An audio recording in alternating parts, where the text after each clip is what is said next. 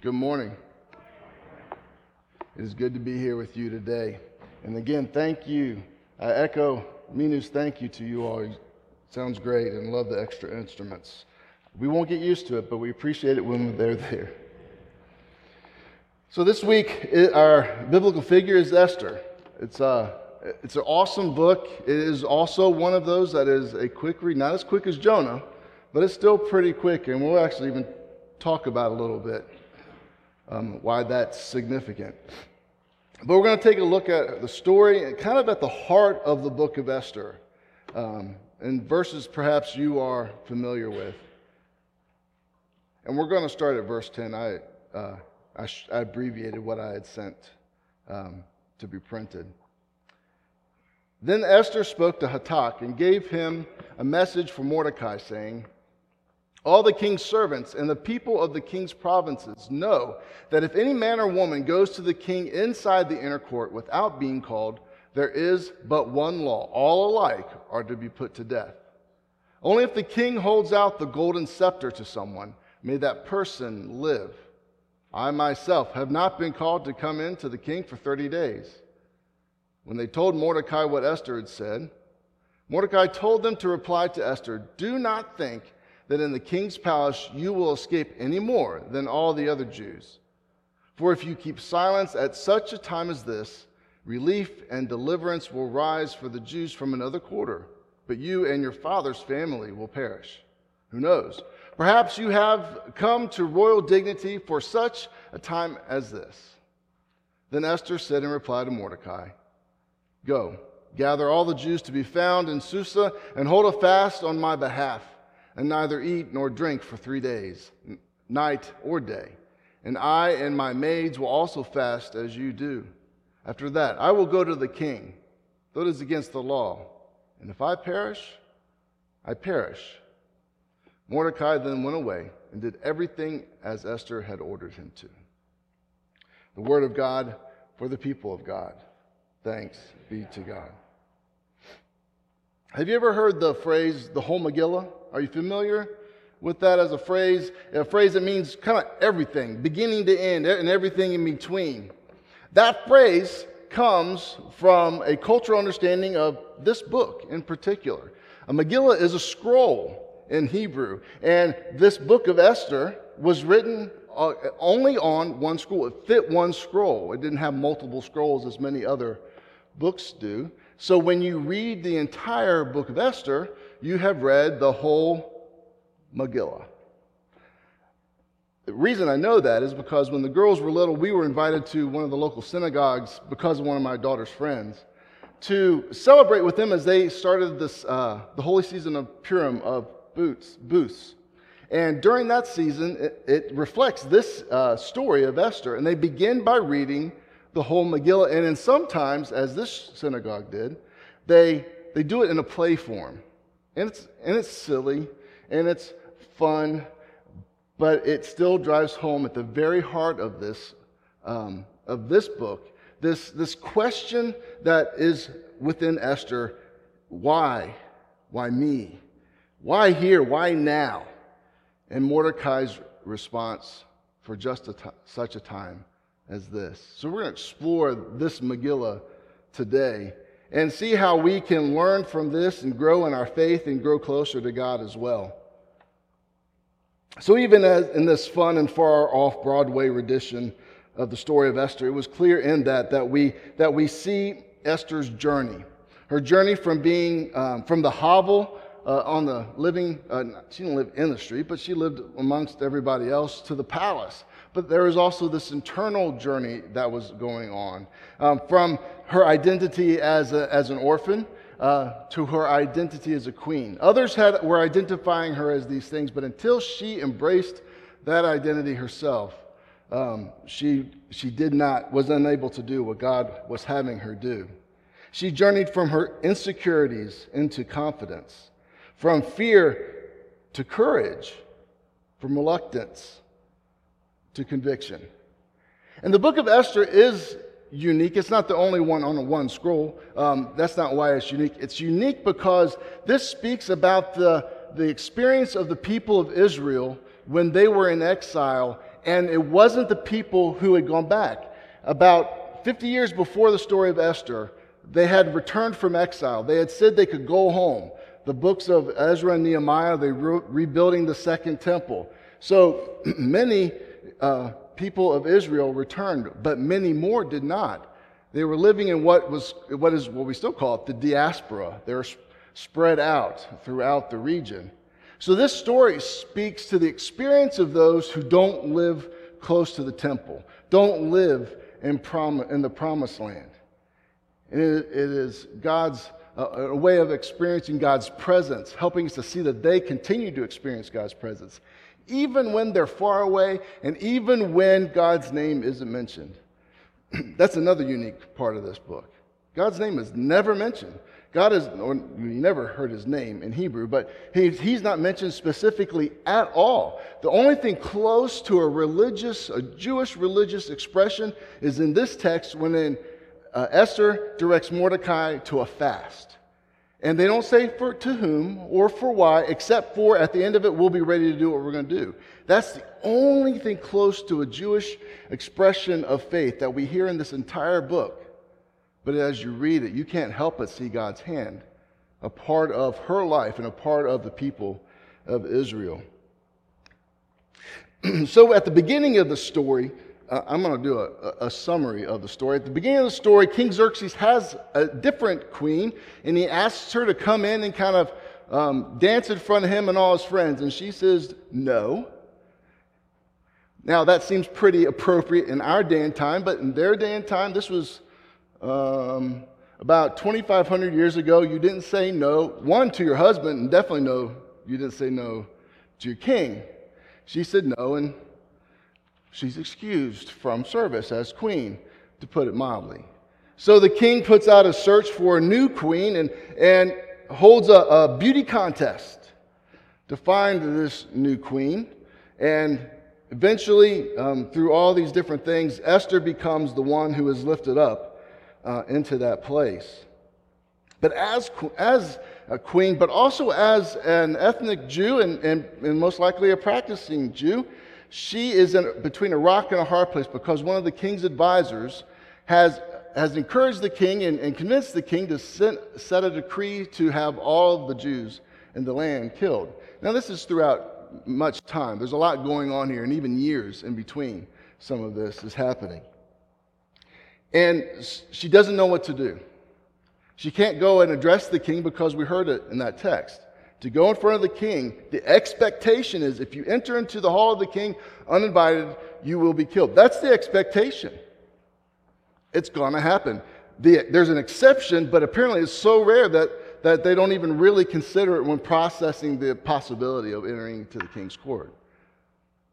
So through Mordecai's advice and their fasting together, Esther approaches the king once but twice throughout all this story and is able to turn the tables on the advisor, Haman or Haman, depending on how you read it. And Haman was going to have Mordecai hung from gallows, and in the end, it becomes Haman, the one who hangs from the gallows that he built for Esther's cousin Mordecai. The Jewish people are saved because Esther realized that she was in that place and time for such a time as this. So that's a very fast overview of the book of Esther. It is a quick read. It's not like 15 minutes quick read, but you can read it in one sitting or two if you need to take a break. But I encourage you to read the story and to look for where God is acting without God being explicitly mentioned.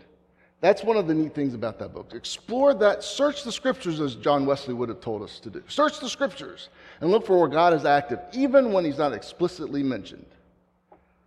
So what do we learn about God in this text? There are lots of things, but particularly we listen that God is always present and active, whether or not we acknowledge or notice. Again, Esther was away from the promised land. She was away from the temple where they worshiped.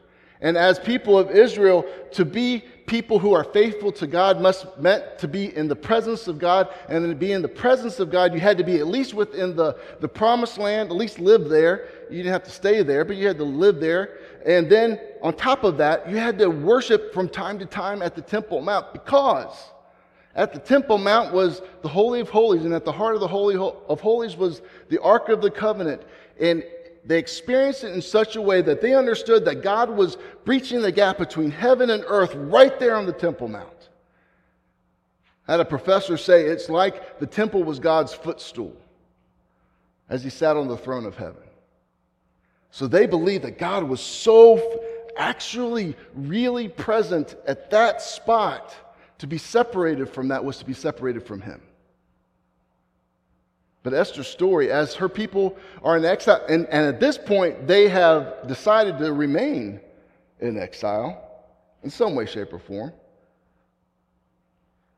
And they feel isolated. And the people of Israel saw them as separated from God. But this story reminds us that God is always active and present, even when we may feel that we are separated from him. That God is right there in our midst. And God invites us into his presence, always. Everywhere we go, God has already been. He's there.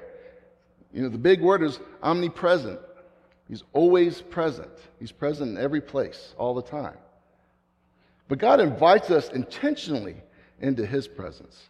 Versus King Xerxes only invited some people into his presence, and not everyone was welcome. And if they did come, they probably wouldn't survive it unless he extended mercy. Whereas our God and King invites all to come to him, and none of us have the expectation of being put to death in his presence, instead reaching our fullness of life.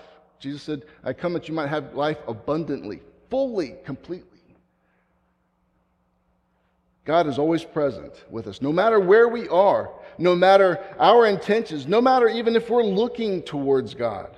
God is always with us. And just as the scepter and Esther gets to go into his presence. I don't think I actually said that part. She goes into, I did. I said it did twice. Okay, sorry. I'm backing up. Just to make sure. Because this part doesn't make sense if I don't say the other. That seems like a minor miracle. That the king was okay with Esther coming into his presence. Because the expectation was that he wasn't going to do it. So it's a minor miracle. You might say it's a minor miracle. It's pretty spectacular. It's a poignant moment in the text, and you can see where God's hand is without even hardly looking. But also God is active in the mundane, in our regular, everyday, ordinary things. King Xerxes has insomnia at one point. He can't go to sleep. What do we do when our kids can't go to sleep? There are different things we do, but one of them might be to read them a bedtime story, right? Xerxes had that idea, except his bedtime story was to read his memoirs, basically. To have them read back to him, actually, by his scribe. Read back to me all the things that have happened in court. That's bound to put me to sleep. And as he does that, he remembers or hears again that Esther's cousin Mordecai had saved Xerxes from an assassination plot years ago. Years ago. And in this mundane, ordinary, we've all experienced situation, not reading back our royal decrees, but other than that, we see God at work. Because of that, the king elevates Mordecai above Haman. That's part of how Haman ends up the one on the gallows instead of Mordecai. God works in the mundane, in the everyday, and in the ordinary. I even think God turning the ordinary into extraordinary is his specialty. He does that with us. Not that we become extraordinary, but he does extraordinary things through us, through our ordinary, everyday lives. Our job is to be open and aware that God's working.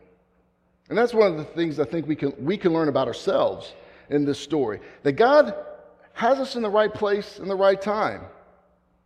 Even when it isn't simple, even when it isn't easy, and maybe even especially so. That God has us right where we need to be.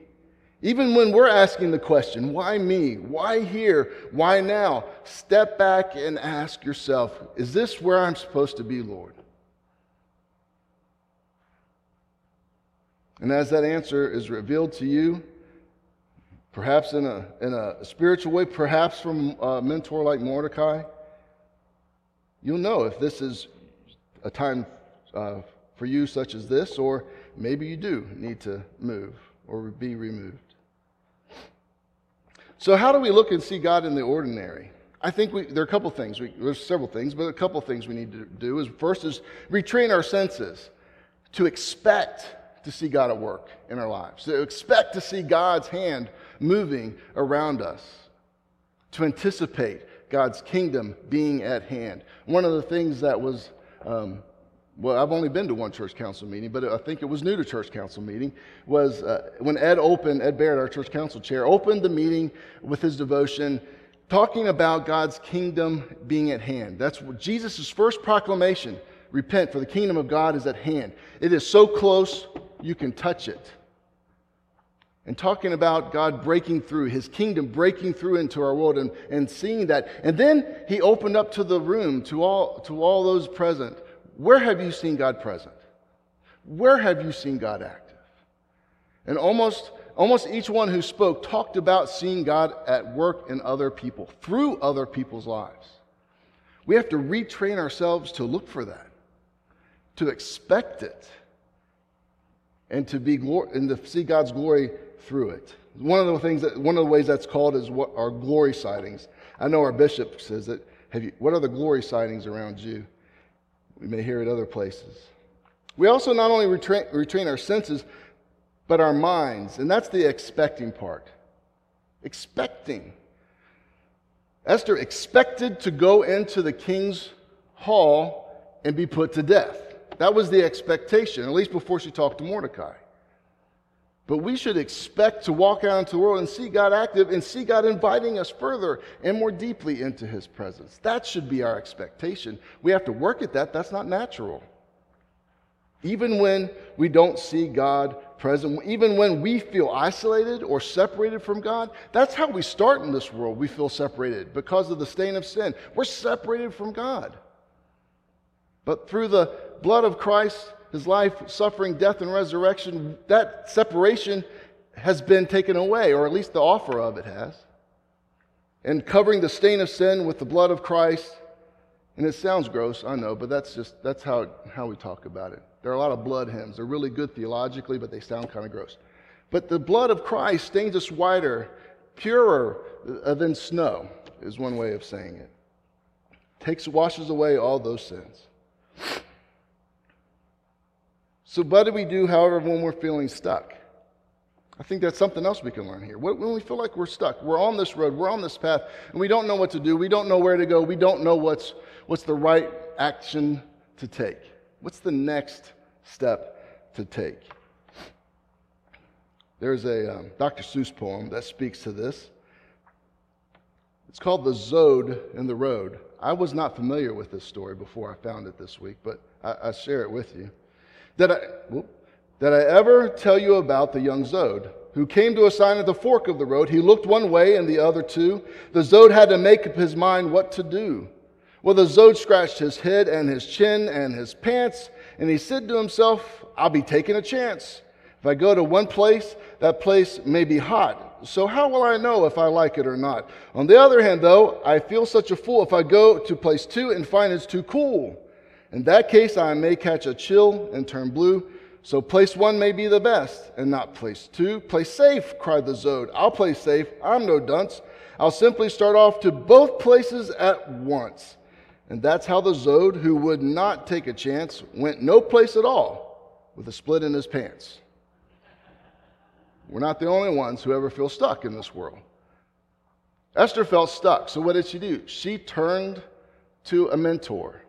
When we feel stuck in this world, we don't have to do it alone. And this is beyond simply God's presence with us always. Turn to people around you. Turn to trusted people around you. People who you see using their God-given discernment. And also being open to receive that. You could seek counsel and just say, that's a good idea, but I'm not going to follow it. And, there's some discernment to that too, of your own. However, if you're going into that situation, you're asking for help because you know you should ask for help, but you're not going to do it anyway, you have to be open. You have to be coachable. You have to be open to what God has to speak to us and to share with us through the people that he puts in our path. Mordecai was in Esther's path. He was her mentor, not just her uncle, and helped her to get unstuck. The other side of that is that we need to be available as mentors. Some of us are in a place of spiritual maturity where you're available, where you're able.